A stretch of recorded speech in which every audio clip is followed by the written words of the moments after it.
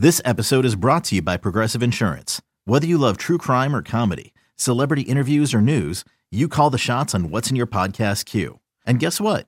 Now you can call them on your auto insurance too with the Name Your Price tool from Progressive. It works just the way it sounds. You tell Progressive how much you want to pay for car insurance, and they'll show you coverage options that fit your budget. Get your quote today at Progressive.com to join the over 28 million drivers who trust Progressive. Progressive Casualty Insurance Company and Affiliates. Price and coverage match limited by state law. Thanks for listening to this podcast of BetMGM Tonight. Our show is live every weeknight from 7 to 11 p.m. Eastern on Odyssey radio stations around the country, Odyssey.com, as well as the Odyssey app. What we do like to see, what we always want to see, always want to hear, is the man right now, our Vegas insider, we call him. Joining us on the Roman guest line is Patty E. Patty E. Patrick Everson. Patrick, how you doing this fine? What is it, a Wednesday? Wednesday evening. Yeah, it's Wednesday, a little off schedule, which is great. I appreciate it. I'm doing good. I hope the three of you are well. I'm sorry, I don't know what's going on with my internet, but the camera did not want to do the job tonight. But hey, you'll get my audio. And honestly, I haven't brushed my hair in 3 days, so that's probably best. Wow. Anyway. We know the reason why you're not on the video line, Patrick Everson. You've been celebrating futures wins that you've had. So you're doing your best Aaron Donald and Matthew Stafford impersonation from home. I get it. Yeah, now that football season's over, you don't have to go to all the books for, Saturday college football and for NFL Sunday. You could just focus on college hoops in the NBA and some golf. You could take it a little easier. How did the books do with the Super Bowl, Pat, with the Rams winning but not covering the spread? You don't get the Bengals outright on the money line, and the game goes under, so I would think it'd be a pretty profitable day for the books. Yeah, good day for the books. Unfortunately, not as good a day for the bettors, but and we're certainly rooting for the bettors here as well. No question. I don't mind people having culture, businesses Pat. succeed, but I want to see the bettors do good too. There were pockets where the bettors did well. That OBJ scoring the first touchdown, Yeah. that was pretty key. Most books that got back to me on that said that was definitely one prop that went the bettors' way. But generally speaking, on the props, you had a lot of unders and nos come in, and obviously the game went under. And Ryan, to your point about the favorite winning but not covering, and there was the Super Bowl is one of those games where the public actually does like to come in on the underdog on the money line. So it was for most books. I wouldn't say it's universal, but for most books, that was a really good outcome behind the counter. They definitely weren't complaining, and the handle was great everywhere. I mean, just everybody I've talked to, the numbers have been phenomenal as far as the overall amount bet. Record-setting. Nevada set a record by a freaking mile. Nevada's previous record from the Eagles-Patriots game was, I think it was $158 million. They did $179 million in handle in Nevada. So they just blew it away. New Jersey, $143 million, which is a Super Bowl record for New Jersey.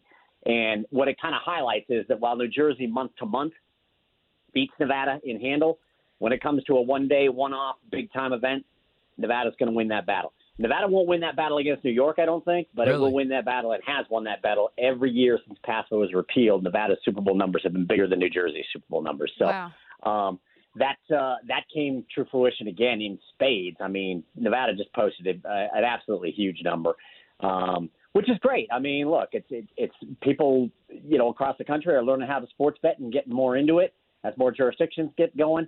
And they get to a point where, especially in the middle of winter, where it's like, okay, let's go to Vegas. Let's do this right. They'll do the same thing for 4 days in the middle of March. Yeah. So anyway, but yes, good for the books, not as good for the bettors. But look, we got a pretty entertaining game. I will tell you this, since this is the BetMGM Tonight show, if the Bengals had gotten down there and gotten a field goal, everything changes. Everything changes. It goes from, a book's really good win to potentially a complete disaster for the books and really good for the bettors. Jason Scott at BetMGM, who, by the way, was at the Superbooks bar on Monday night as I was finishing writing Sunday night after the game. I was finishing writing my article, and he and a bunch of other BetMGM guys show up to have a drink or two. I thought that was fascinating. But he told me afterward, he said, overtime and a Bengals win and thus the over would have hit because we would have been at 23-all. Yeah. And unless somehow somebody wins on a safety, which is very unlikely. Of course, if that had happened, that would have been awful too because everybody's on yes on the safety. Yeah. But he said it would have been $20 million worse for BetMGM if it had gone to overtime and the Bengals had won. And other books said similarly, just mainly because of that overtime prop. Everybody has yes on overtime. And Scott Shelton here at BetMGM Nevada said, look, we were on the edge of our seats the last 2 minutes. Could have gone either way. It would have been really bad. It was a 7-figure swing just from that one prop bet.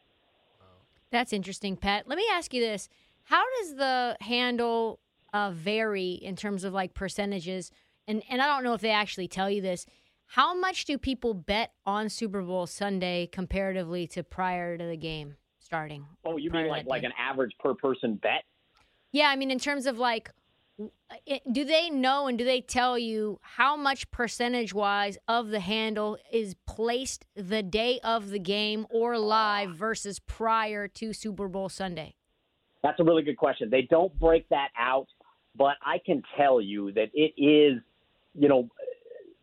likely the majority. Maybe, it's such a weekend-long event now, Trista, and has been for some time, obviously, that really Saturday and Sunday are both really big. And I was in a book on same book all day Saturday, well, good chunk of Saturday and all day Sunday, and it was busy. But Sunday was far busier. And Sunday, even though you can get the mobile app and you can do this from your seat, or you can even leave and go somewhere else in town or whatever, there was a long line in there a couple of hours before kickoff. Wow. Surprising. So I still think that it may not be a majority of money that comes in on Sunday, but I will say it's a plurality. How's that?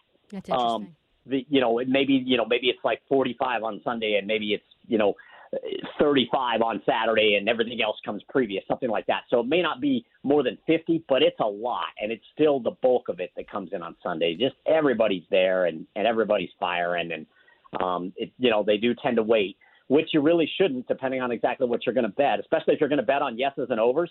You really should not wait till Sunday, No. but a lot of people do. Pat, let's stick with football here. I need to get back on the horse in the NFL. I had the Washington football team winning it all, and fair to say that fell a little bit short. So I'm trying to get some value, especially here early. We're looking forward to next year's Super Bowl. What can you tell me about the lines looking at next year's championship game? Well, I think what was interesting is a lot of books started sending stuff out on this, including BetMGM, on Sunday morning. They may have already had it up, but they were like shooting text messages to me and like, hey, we're up with next year's, put something out there. Yeah. And BetMGM was one of them. And what was fascinating, BetMGM, among others, was how high up the Denver Broncos are. They are making the assumption that Aaron Rodgers may be going to Denver. Yeah. I mean, literally, Whoa. Plus Denver is 1,400 like now. 5th or 6th. Right. Yeah. They're like 5th or 6th on the odds board, ahead of like Tennessee, the number 1 seed in the AFC this year. Dallas, which was number 2, number 3 seed in the NFC, among others, and ahead of the Packers for that matter as well. Packers at 20-1 for the report I have up on props.com right now. So I think that's a little bit interesting. Being a Broncos fan and being also a bit pessimistic, I am going to wait and assume, because I bet the Broncos every year whether they're going to be any good or not. I'll throw a flyer out on them, and I think I'm going to get a lot better price than 15-1 if Aaron Rodgers is not under center. Yeah. But so I think that's interesting. I thought it was kind of interesting that the Bills and Chiefs had a couple of books, and at least the one that I did my article on for props were co-favorites 7-1. Obviously, they played the two teams played the game of the year easily, I think. So I thought that was interesting. Looking for value, I did ask the odds maker I spoke with for the article at Props. I'm like, give me who's a flyer, who's a dark horse. He says the Bears at 50-1. He said he thinks Fields has got room for growth. Is he a Chicago fan, Pat? Is there something I'm missing? Oh, no, he's not. He's not. Believe it or not, he's not. I was kind of surprised, too. He's just saying it's a potential flyer. Yeah. He's not saying it's something that's going to come to fruition, but he likes the coaching move. He likes the coach picked up the Bengals off passing game coordinator and QB coach, Luke Getsy, as the offensive coordinator. He just thinks Fields has got good room for growth coming out of a poor system. So I just asked him to give me a flyer, and he gave me one. I like it. It's interesting for sure. I was a little surprised. I thought it might be somebody else, but we'll see how that goes. It might go the way of the Washington Commanders. Right. Yeah, that's what I like to hear, Pat. Come on, baby. Pat, now that football season's wrapped up, I'm looking forward to March Madness. Who's the biggest liability at the book right now, like as far as future bets? I would figure probably like a team like Purdue, maybe.